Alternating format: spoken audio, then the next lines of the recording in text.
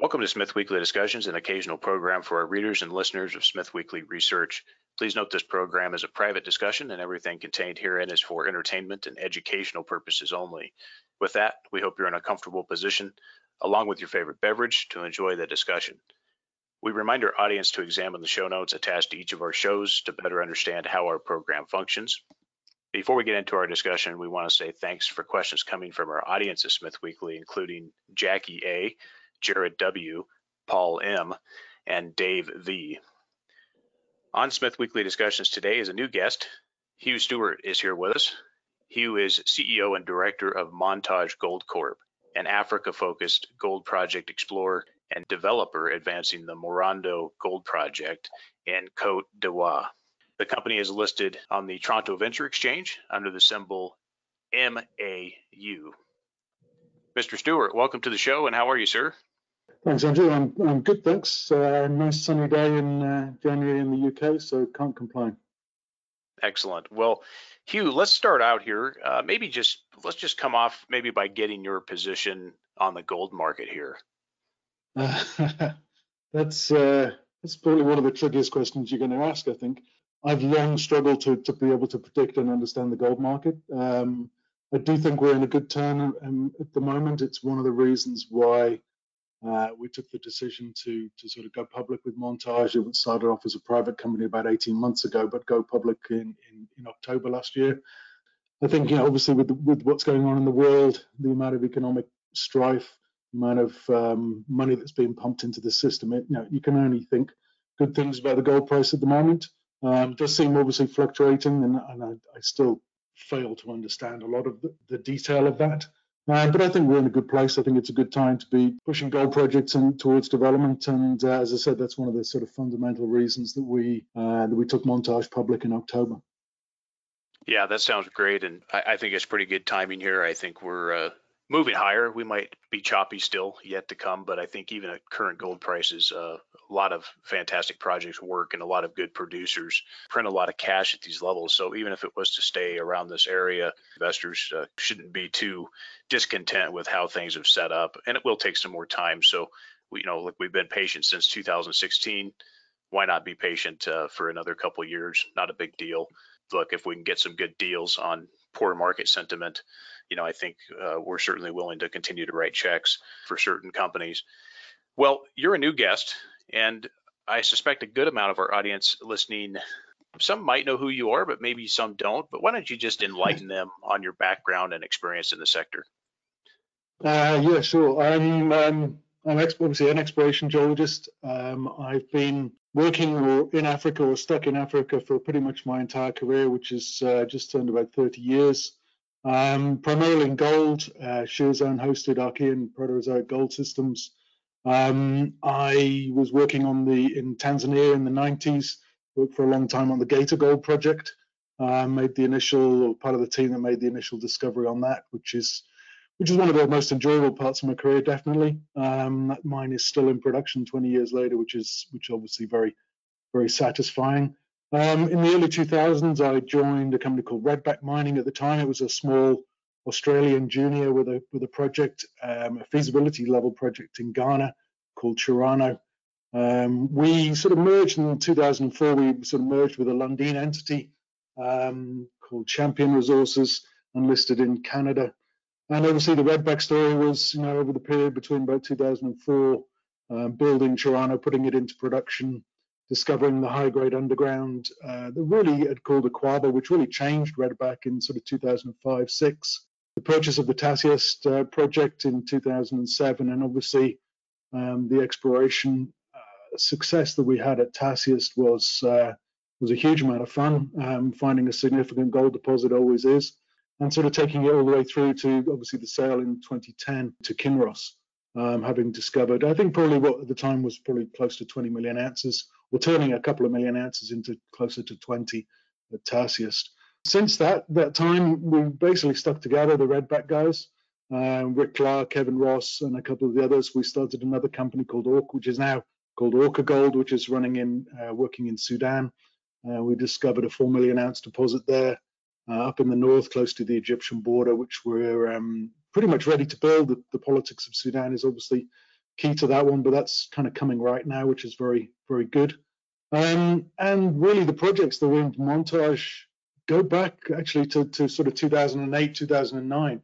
And I've been kind of involved with these projects off and on for a long time, liked Cote d'Ivoire. And really the rationale for Montage was really to sort of pull all those projects in Cote d'Ivoire together into a company so we could actually progress it. So over the last couple of years, I've really been focused on Montage. Good experience there, and definitely a lot of good success as well. Certainly with Redback, that's quite a highlight in the sector and continues to be a highlight even today. Interesting how you guys have set it up again, where you really have this time kind of two companies focused in two different jurisdictions, and of course a similar type of potential performance profile in terms of, potential mines, etc. So it's an interesting setup, and I appreciate you sharing some of that background with us, Hugh. We'll talk about Cote d'Ivoire for a moment, or CDI, as a jurisdiction, and really how it compares to the neighbors right next to it, like Burkina Faso, Ghana, even Lester spoke of Liberia. Yeah, Cote d'Ivoire is, West Africa, from a geological point of view, from a prospectivity point of view, is clearly a massively interesting place. As in much of Africa, the politics does at times, it goes in cycles, goes in periods, but it does affect things. For me, the attraction of Cote d'Ivoire specifically probably dates back to some political instability in probably the 90s and 2000s, which really led to a lack of exploration during that period.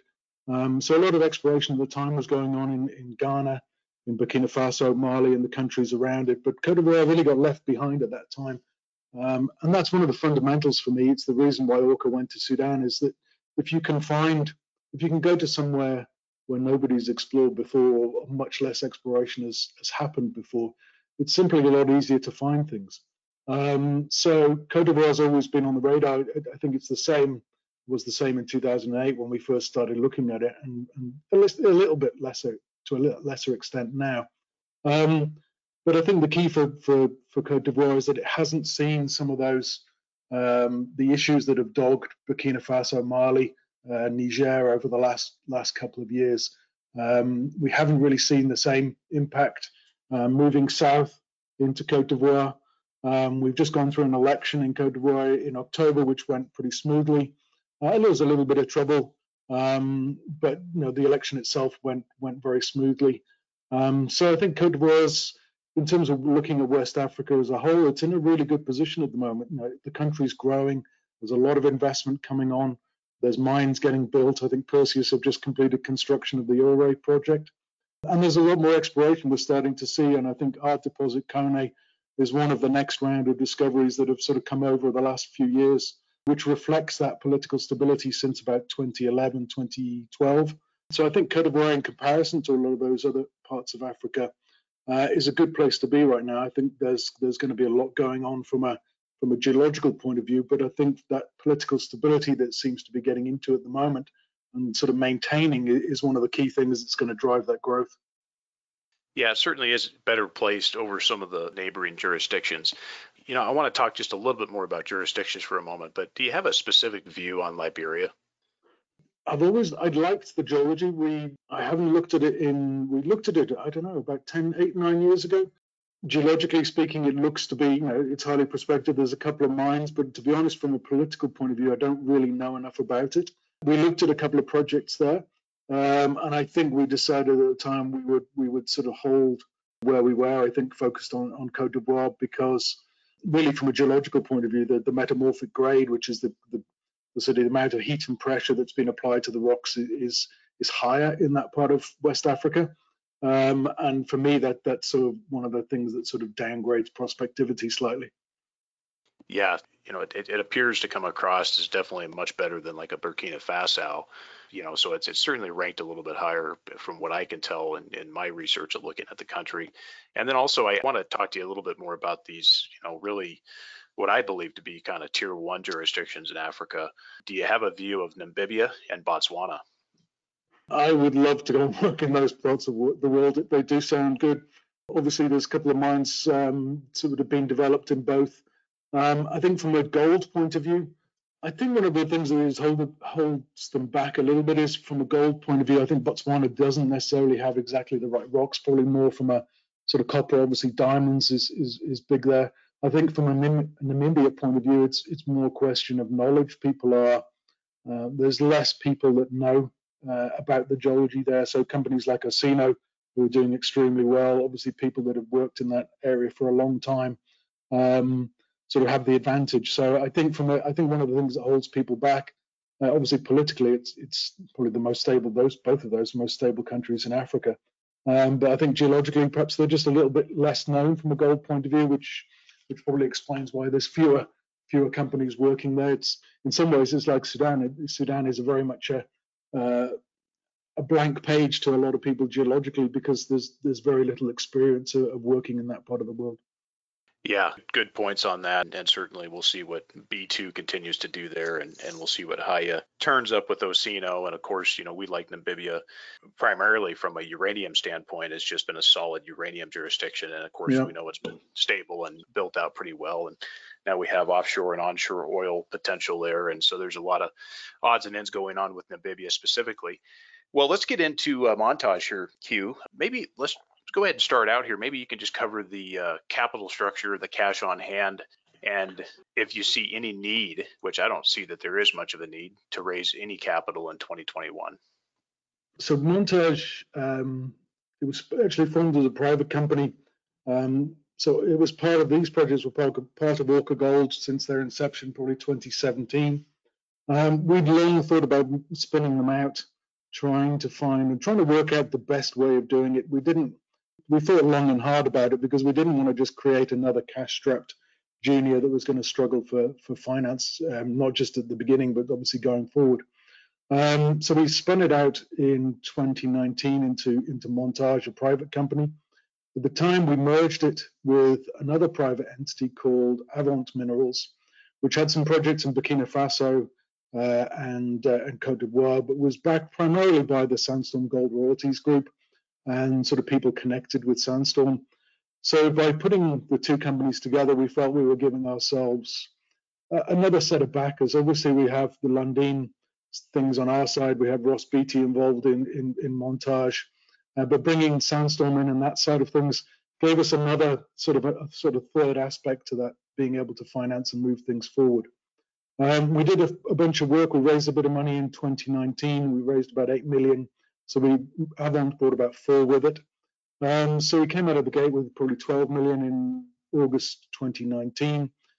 We were focused in Côte d'Ivoire. We've since divested ourselves with the assets in Burkina Faso. We were focused on this project the Moronda project in Côte d'Ivoire, which had returned in the past some very broad intercepts of lower grade mineralization, but had never really been tested. There was a resource of about 1.5 million ounces that Orca had defined. So we did some work over the course of late 2019 into 2020, trying to sort of prove that the scale of that ore body was going to be able to increase. We did that, and obviously that conversation we had a gold price a minute ago also impacted on the decision to take the company public in October last year and raise a significant amount of money. So we went public and we raised $35 million as part of that process. So we have about 105 basic shares outstanding with the options. It's about 114 million shares. We've still got a significant amount of cash, probably about the end of December's balance was about 33 million. And really that gives us enough money to take Montage through and take the project that we've got all the way through to the completion of a feasibility study well within that budget, I think by the end of this year. So I would be very surprised if we came back to the market this year. I think the only reason to do it would be a very positive reason. But at the moment, that money should last us well into 2022. I think the budget, the IPO that we put out at the IPO was about 22 million Canadian to take this project with all the drilling, all the studies, the PEA due at the end of March, and then straight into a feasibility study by the end of next year. So good capital structure, good backing. Obviously, Lucas and the Lundin group are there. Sandstorm were there. We had a very sort of who's who list on our president's list as part of that financing, which is about, I think, about a third of the total. So I think from that point of view, Montage is in an enviable position. Hugh, and can you go back to the private Montage for us for just a moment and talk about those initial financing rounds back when you guys fired this up? Who was involved in the early seed financing, and what were the price points? The initial financing we did as Montage would have been August 2019. The price was 45 cents, and that really was largely friends and family. It was ourselves, people from within Sandstorm, people connected with the Sandstorm group, and obviously people connected with our side of things, with Lucas taking a position. I think he owns now about 7% of the company. I think there had been prior rounds, obviously, within Avant. Avant had raised money prior to that, but I think most of those would have been on an equivalent basis, at least at about 45 cents or higher in sort of comparison. Maybe just talk a little bit more about the key folks within the leadership at Montage and why you're doing that. Why don't you give us a candid view of Rick Clark? That's a tough one. So the sort of key people at Montage, it's a small group. I'm obviously running the company. I kind of do most of the geology as well. We share a CFO with Orca, a guy called Glenn Kondo, who was the ex until he joined us anyway, CFO of Lucara Diamonds.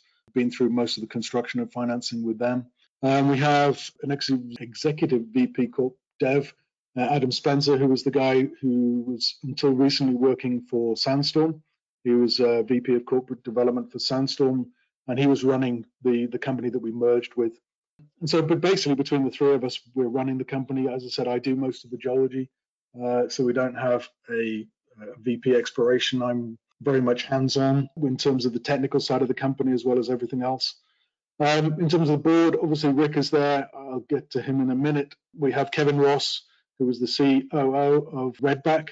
He's on our board and kind of filling in that function of COO at the moment, but from a non-exec director's point of view. And then we have David Field, who's an ex-fund manager on the board from Carmignac. We have Peter Mitchell, who is the ex-CFO of Core Mining. And Dave DeWitt, who's again one of the sort of people, the founders of Sandstorm and a very successful mining entrepreneur in Vancouver. So a pretty strong board, I think. So Rick and I have worked together for a long time. We go back to the early days in Redback, 2004. And I think one of the reasons why Redback worked and was a lot of fun, and I think why Orca's worked, is that everybody just gets on with their own job. So everybody knows what they're good at, and we let each other get on with it. So I think working with Rick not just enjoyable, but is also works very well from a corporate point of view. Appreciate you sharing that. And what do you think the potential is with that satellite deposit, Petit Yao, if I pronounced that correctly? Forgive me if I didn't. Do you see any potential there to really call it a amenable satellite deposit to the Morando Gold Project and, of course, the primary cone deposit? Yeah, I think that's definitely there. I mean, one of the things in this part of Africa, I think, is if you're seeing soil anomalies, I like to look at the 100 parts per billion sort of soil contours. Koné itself is very much defined by that contour. Petit Yao is a solid 100 ppb soil contour. We did some work on it. We did some shallow sort of air core style RC drilling, I think back at the beginning of last year. And we got some reasonable hits, but we didn't really get enough to be able to understand or to justify why that anomaly is there. So I think it does have the potential to provide some satellite feed.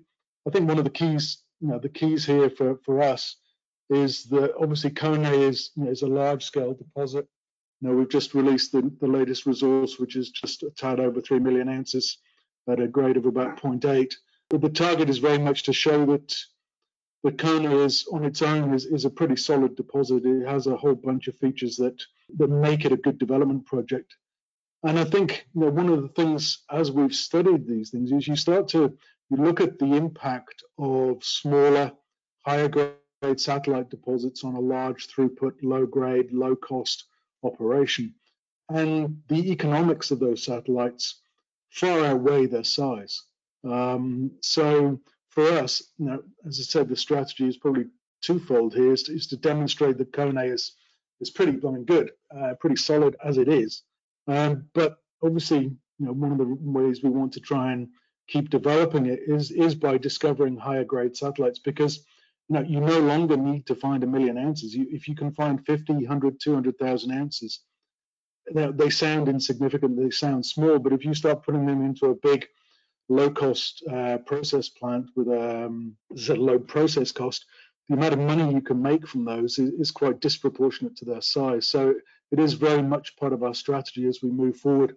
Obviously, Puti Yao will get some attention in the next couple of months with some more drilling. You'll see on the maps we have some other exploration permit applications to the north, which we're trying to get issued. Well within trucking distance, we would see the potential to truck in this part of the world, going out probably 60, 70 kilometers from Kone. So as we get into those other areas, as I said, the exploration focus, the way you explore, is different for a smaller deposit than it is for a large standalone deposit. And obviously that's going to be our focus, because that's the way that we can really move on with Kone. Once we get through the current process, demonstrate that it's solid, we can actually make it a lot better by adding smaller, kind of hub and spoke sort of model, but adding smaller, higher grade ounces to the production profile. Yeah, and I want to come back to Kone in a minute, but the northeastern concessions that Montage holds, do you also see that there's good potential there? As you said, you have a pretty good distance threshold. I was thinking it would be less than what you just said, but the distance actually is quite amenable. Do you see that there's definitely potential here for 2 to 3 satellite feeds? I think so, yeah. I mean, I think, whether that's in our ground, hopefully, the ground there, it is one of the reasons why, going back to sort of 2008, 2009, why we first picked this area back in the Redback days, was that there was just a lot of anomalism. There are 2 very strong structures. One comes down out of Mali from Syama. The other one comes down from Burkina Faso through the Wahgnion mine, down through Tongon. 2 major sort of crustal scale structures, the right rocks, obviously. But there's just a lot of anomalism. There's a lot of gold associated with those structures. So when you look at sort of the presentations for companies over the years on either side of us and to the north, there's just a lot of anomalism. There's a lot of gold around.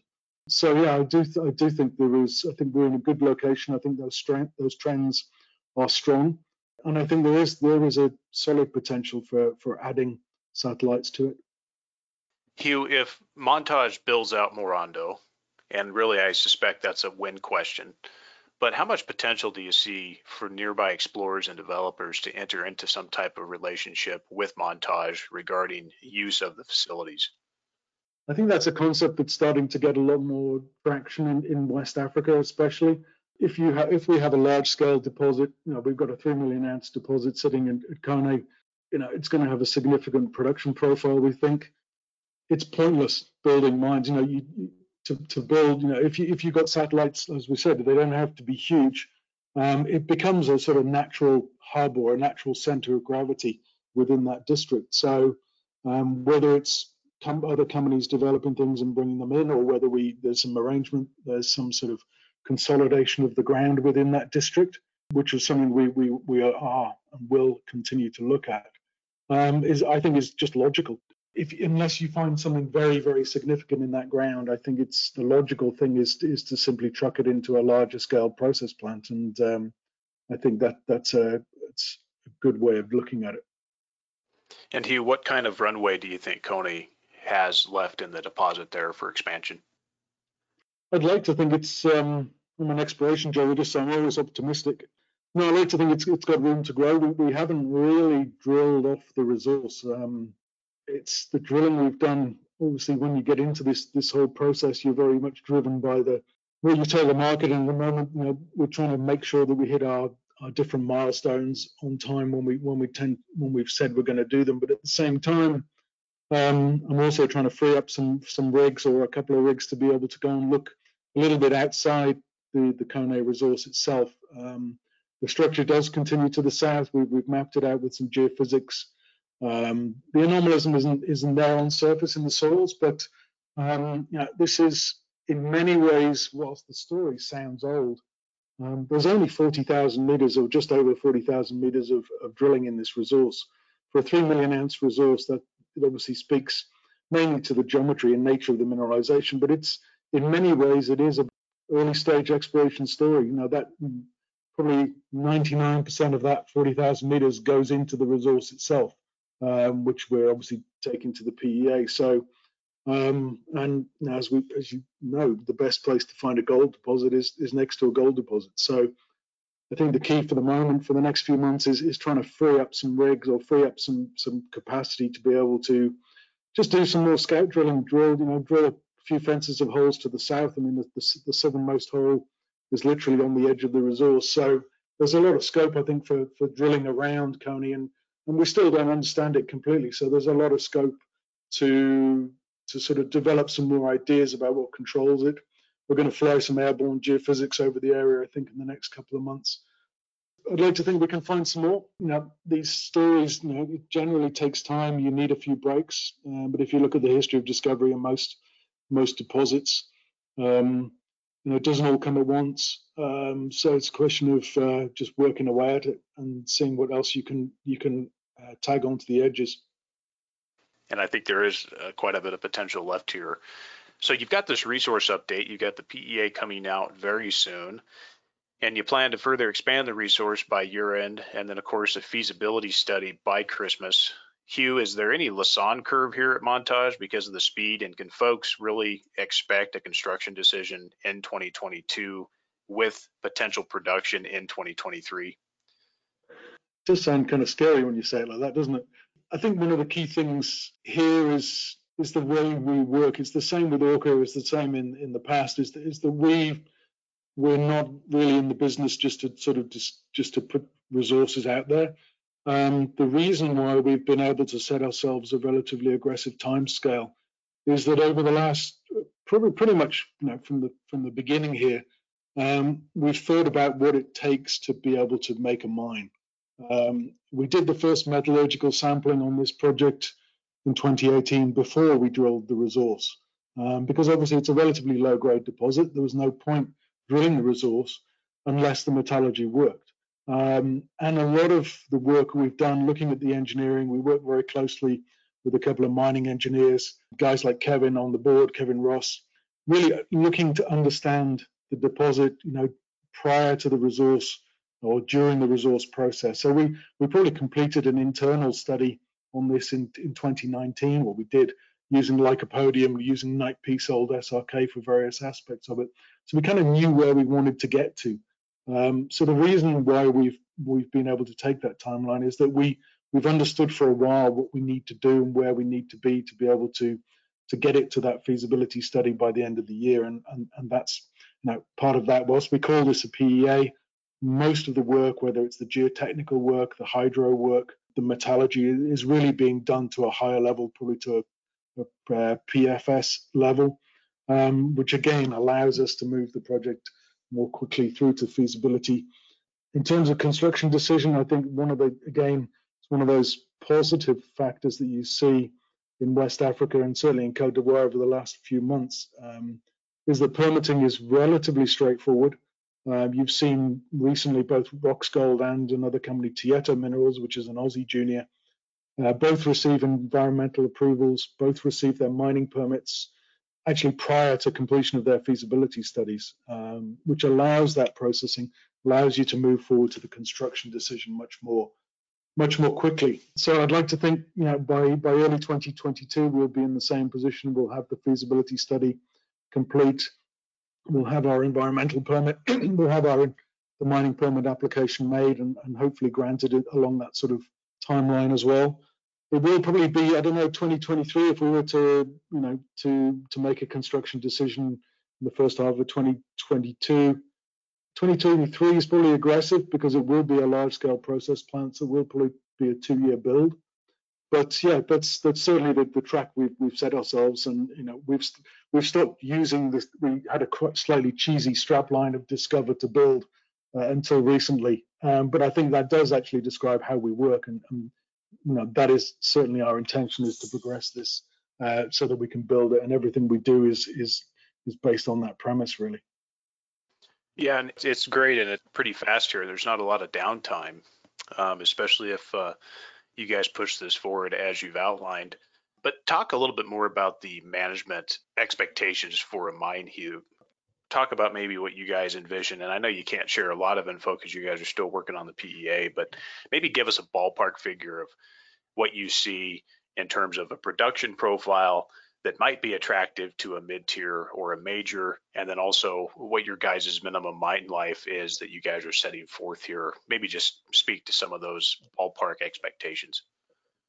Basically, what we're looking at, when we just come out with a 3.1 million ounce resource based on a 0.4 cutoff. That resource is really driven, our drilling, and this goes back to, again, how we work, is really driven by understanding what an open pit can do and where it can go. So along the process of over the last couple of years, we run hypothetical resources below our current resource, the previous resource. We update it periodically.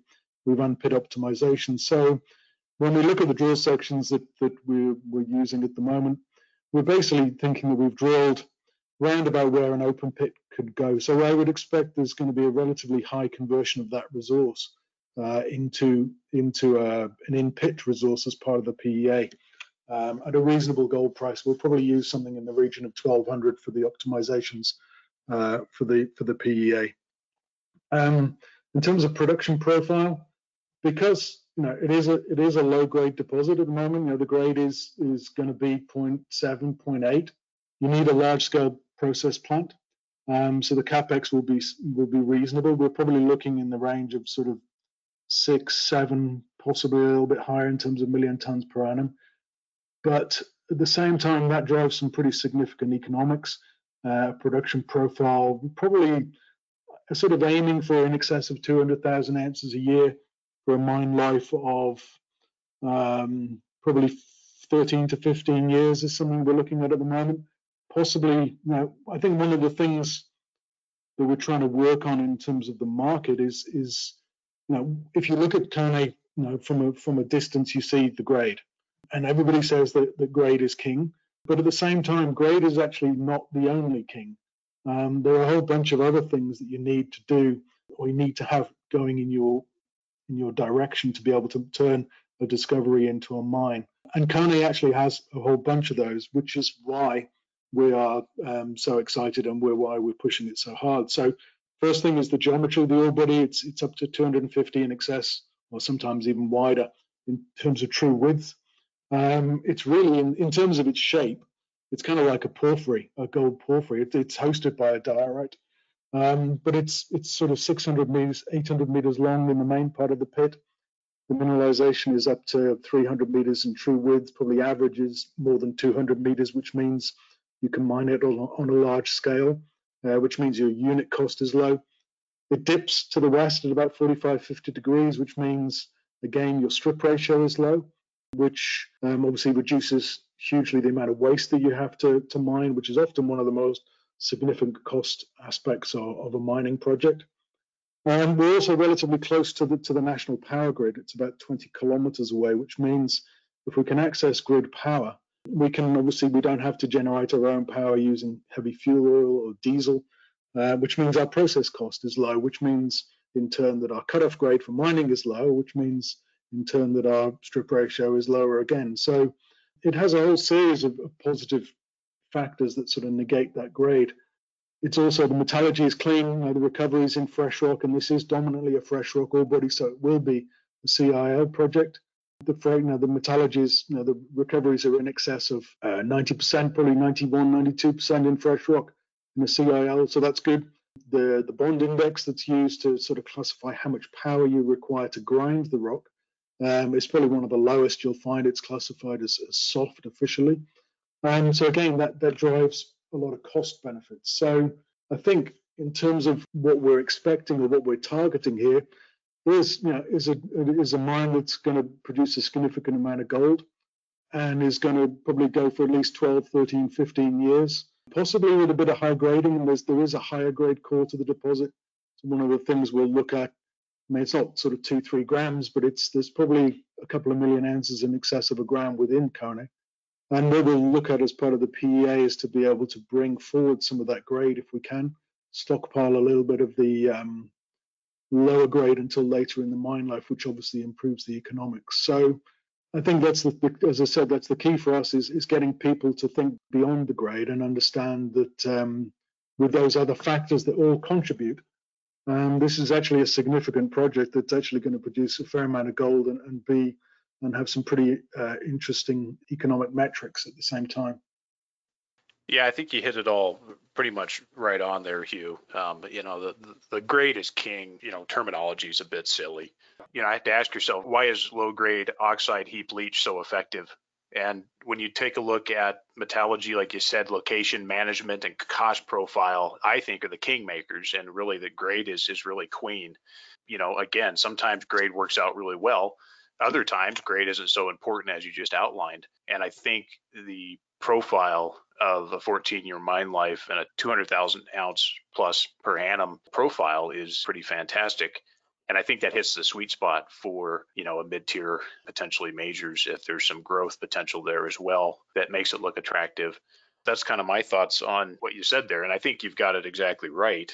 If you guys can high grade it out of the gate, the lower grade material gets stockpiled, that's fantastic, because in a higher price environment, which I suspect we will get over that time, I mean, no guarantees, but 2023, 2024, that low grade material could look amazingly economic. We'll see. Yeah. I think there's a bunch of things that are important, and that's really, I think that's why this works. And if we didn't think it would work, we wouldn't have taken the decision to move forward and list the company and raise the money to get aggressive to sort of put ourselves under that timeline that we've given. So financing the project, and I know you can't mention a lot here either. I'm getting ahead of myself here, I guess, with where you guys are at, but maybe just give us a ballpark or a preview on really what you see, a rough CapEx. Maybe there's a peer comparable. You can maybe just speak of a peer comparable, and then how that financing package would be structured as far as, debt, equity. Obviously with Sandstorm being involved, maybe they want a royalty or a stream, gold notes. What's your thoughts on these things? Part of me doesn't want to think about it yet, but no, I mean, I think in terms of CapEx, we're probably looking at a number. I mean, in terms of comparables, trying to think of things of this kind of size, you're probably, the closest comparable is probably Cardinal's deposit in Ghana, Namdini, which is a bit bigger. It's about, I think they're in their reserve. They've completed feasibility. The reserve's about 5 million ounces, so it's a little bit bigger, but it's a similar large scale process plant. I think they're looking at about 9.5 million ton a year processing, and I think their capex is just shy of 400 million. So obviously that's a big number, and I think obviously one of the challenges for smaller companies, for juniors which are sort of trying to build projects, is obviously the capex, and it's obviously then it comes down to the debt, the debt and equity components to it. So again, I think one of the reasons why. I think one of the advantages we have is obviously those connections with people like Sandstorm, and obviously some of the backers that we have behind us. But I think given that production profile, it is a project that can handle it, can handle the debt. And so whilst I think once we probably get into the second half of the year, we'll probably, once we've completed the PA and get solidly into the feasibility study, I think those thoughts are going to have to be crystallized a bit more. But I think it is a project that can hold it. So I think from that point of view, we should be okay. Let's talk just briefly about NPV discount rates for a moment for global jurisdictions. And, this has been a little bit of an increasing issue with some of our audience feedback, and of course, some of our review of NPV discount rates globally, looking at various jurisdictions. That really the 5 and even the 7.5% rates, are questionable, especially depending on the jurisdiction. As you and I spoke earlier, even a 5% rate in a place like Canada or the US, I think is a bit of a joke. But, at the end of the day, there's other components like the gold price that's used in the assumptions when you guys do your studies, which I know you're very conservative on that front, which also adds a lot back. But what's your thoughts there on discount rates? for a place like CDI or, other jurisdictions? And how will Montage approach this when working on the bankable studies? As we were discussing earlier, as you said, it's a difficult one. You want to take a conservative view of things because I think that's the best way you understand your deposit and understand whether it can actually be turned into a mine or not. But at the same time, you also look at how the market, other companies, you look at your peers, you look at what everybody else is doing in the space, and you have to take cognizance of that. You have to understand, you can't sort of hamstring your own project or your own sort of way of working by sort of being ultra conservative all the time. So in terms of discount rate, when you look at what projects are being put forward around, say, West Africa at the moment, whilst obviously I'm probably going to have to disagree with you, most people are using a 5 or a 7%. Perhaps it's a little bit different for some of the producers because they can take a little bit of a harder view on that. But now, when you look at most companies, most projects, they are using lower discount rates. So, for the moment, we're kind of looking at a 5. But as we said, it's really to sort of fit in with other people. I think where we do try to add conservatism is in the metrics that are used as part of the sort of the process. So for a pit optimization that's feeding, we've used $1,500 for the resource, which is kind of really here nor there. What the key number is really what you're going to use as the actual pit optimization that feeds into the mining part of the PEA, and we'll be using a $1,200 gold price for that, which I think speaks to a lot of that conservatism. In terms of gold price for running the economics, again, you've got to look at what your peers are doing. Otherwise, you just get unreasonably punished, I would say, in the market. So, but again, our view is that you want to take a conservative view on that. We'll probably look in the range between $1,400 and $1,500 gold for the economics. We haven't made a decision on that as yet, which I think is reasonable or reasonably conservative. But again, it's striking that balance between the two, doing what you think is conservative and is going to give you the best view of your project, but at the same time, not sort of penalizing yourself by ignoring what other peers and the rest of the market is doing. Very good points, Hugh. And we also see the market discount as they so please. And we've seen this with companies that I believe are severely undervalued, but the market doesn't care. And as you know, one of the most frequent things that people say in this industry is, well, we're discounted to our peers. Yeah, well, certainly there is. And so some of these discussions, I guess, don't necessarily matter so much when it comes to a bull market where it becomes euphoric, as you know very well. And then all of a sudden these rates start declining or what have you. And then you start looking at the multiples. And then, of course, the re-rate that will happen during development. And then, of course, cash flow production. The market definitely has been rewarding cash flow production that's very sound and sustainable. So you're absolutely right. And I do agree that having the lower gold prices puts forward a very robust setup. And of course, we know that these projects already have good economic profiles. So appreciate your views on that, trying to compete with peers and so forth of what people are doing in this market. And quite frankly, if you're earning 0% or negative interest rates in your bank account, this doesn't look so bad. So talk about the other projects in CDI that's further away, the Coro-Caja project and also the Bobaso project, if I pronounce those correctly. How do those fit into the Montage pipeline strategy? Sure, yeah. Coro-Caja is up on the north, up and close to the Burkina border. It's 2 permits for about 700 square kilometers and an application that's still to be granted.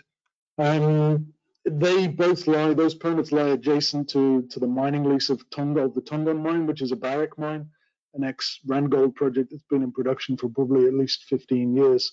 And obviously, from our point of view, it's a close orology play, but also some of those projects there, they do share that proximity to a mine.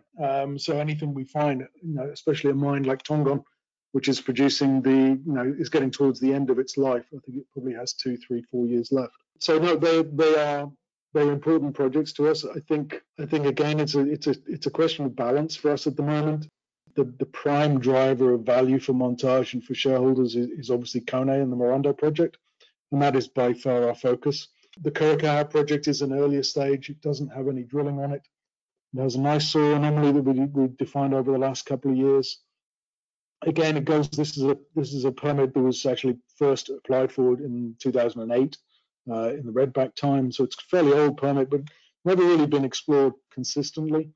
So whereas the focus is on currently, we will be doing some work on both of those permits. We've had some guys, some contractors, rather than sort of detract or distract us from the work at Marondo. We've been using a local contracting company that have been doing an excellent job running some early stage soils. They're going to be doing some trenching and some mapping, and hopefully develop some drill targets on the Curacao North project in the next few months. But again, it's balancing that against sort of the need to stay focused.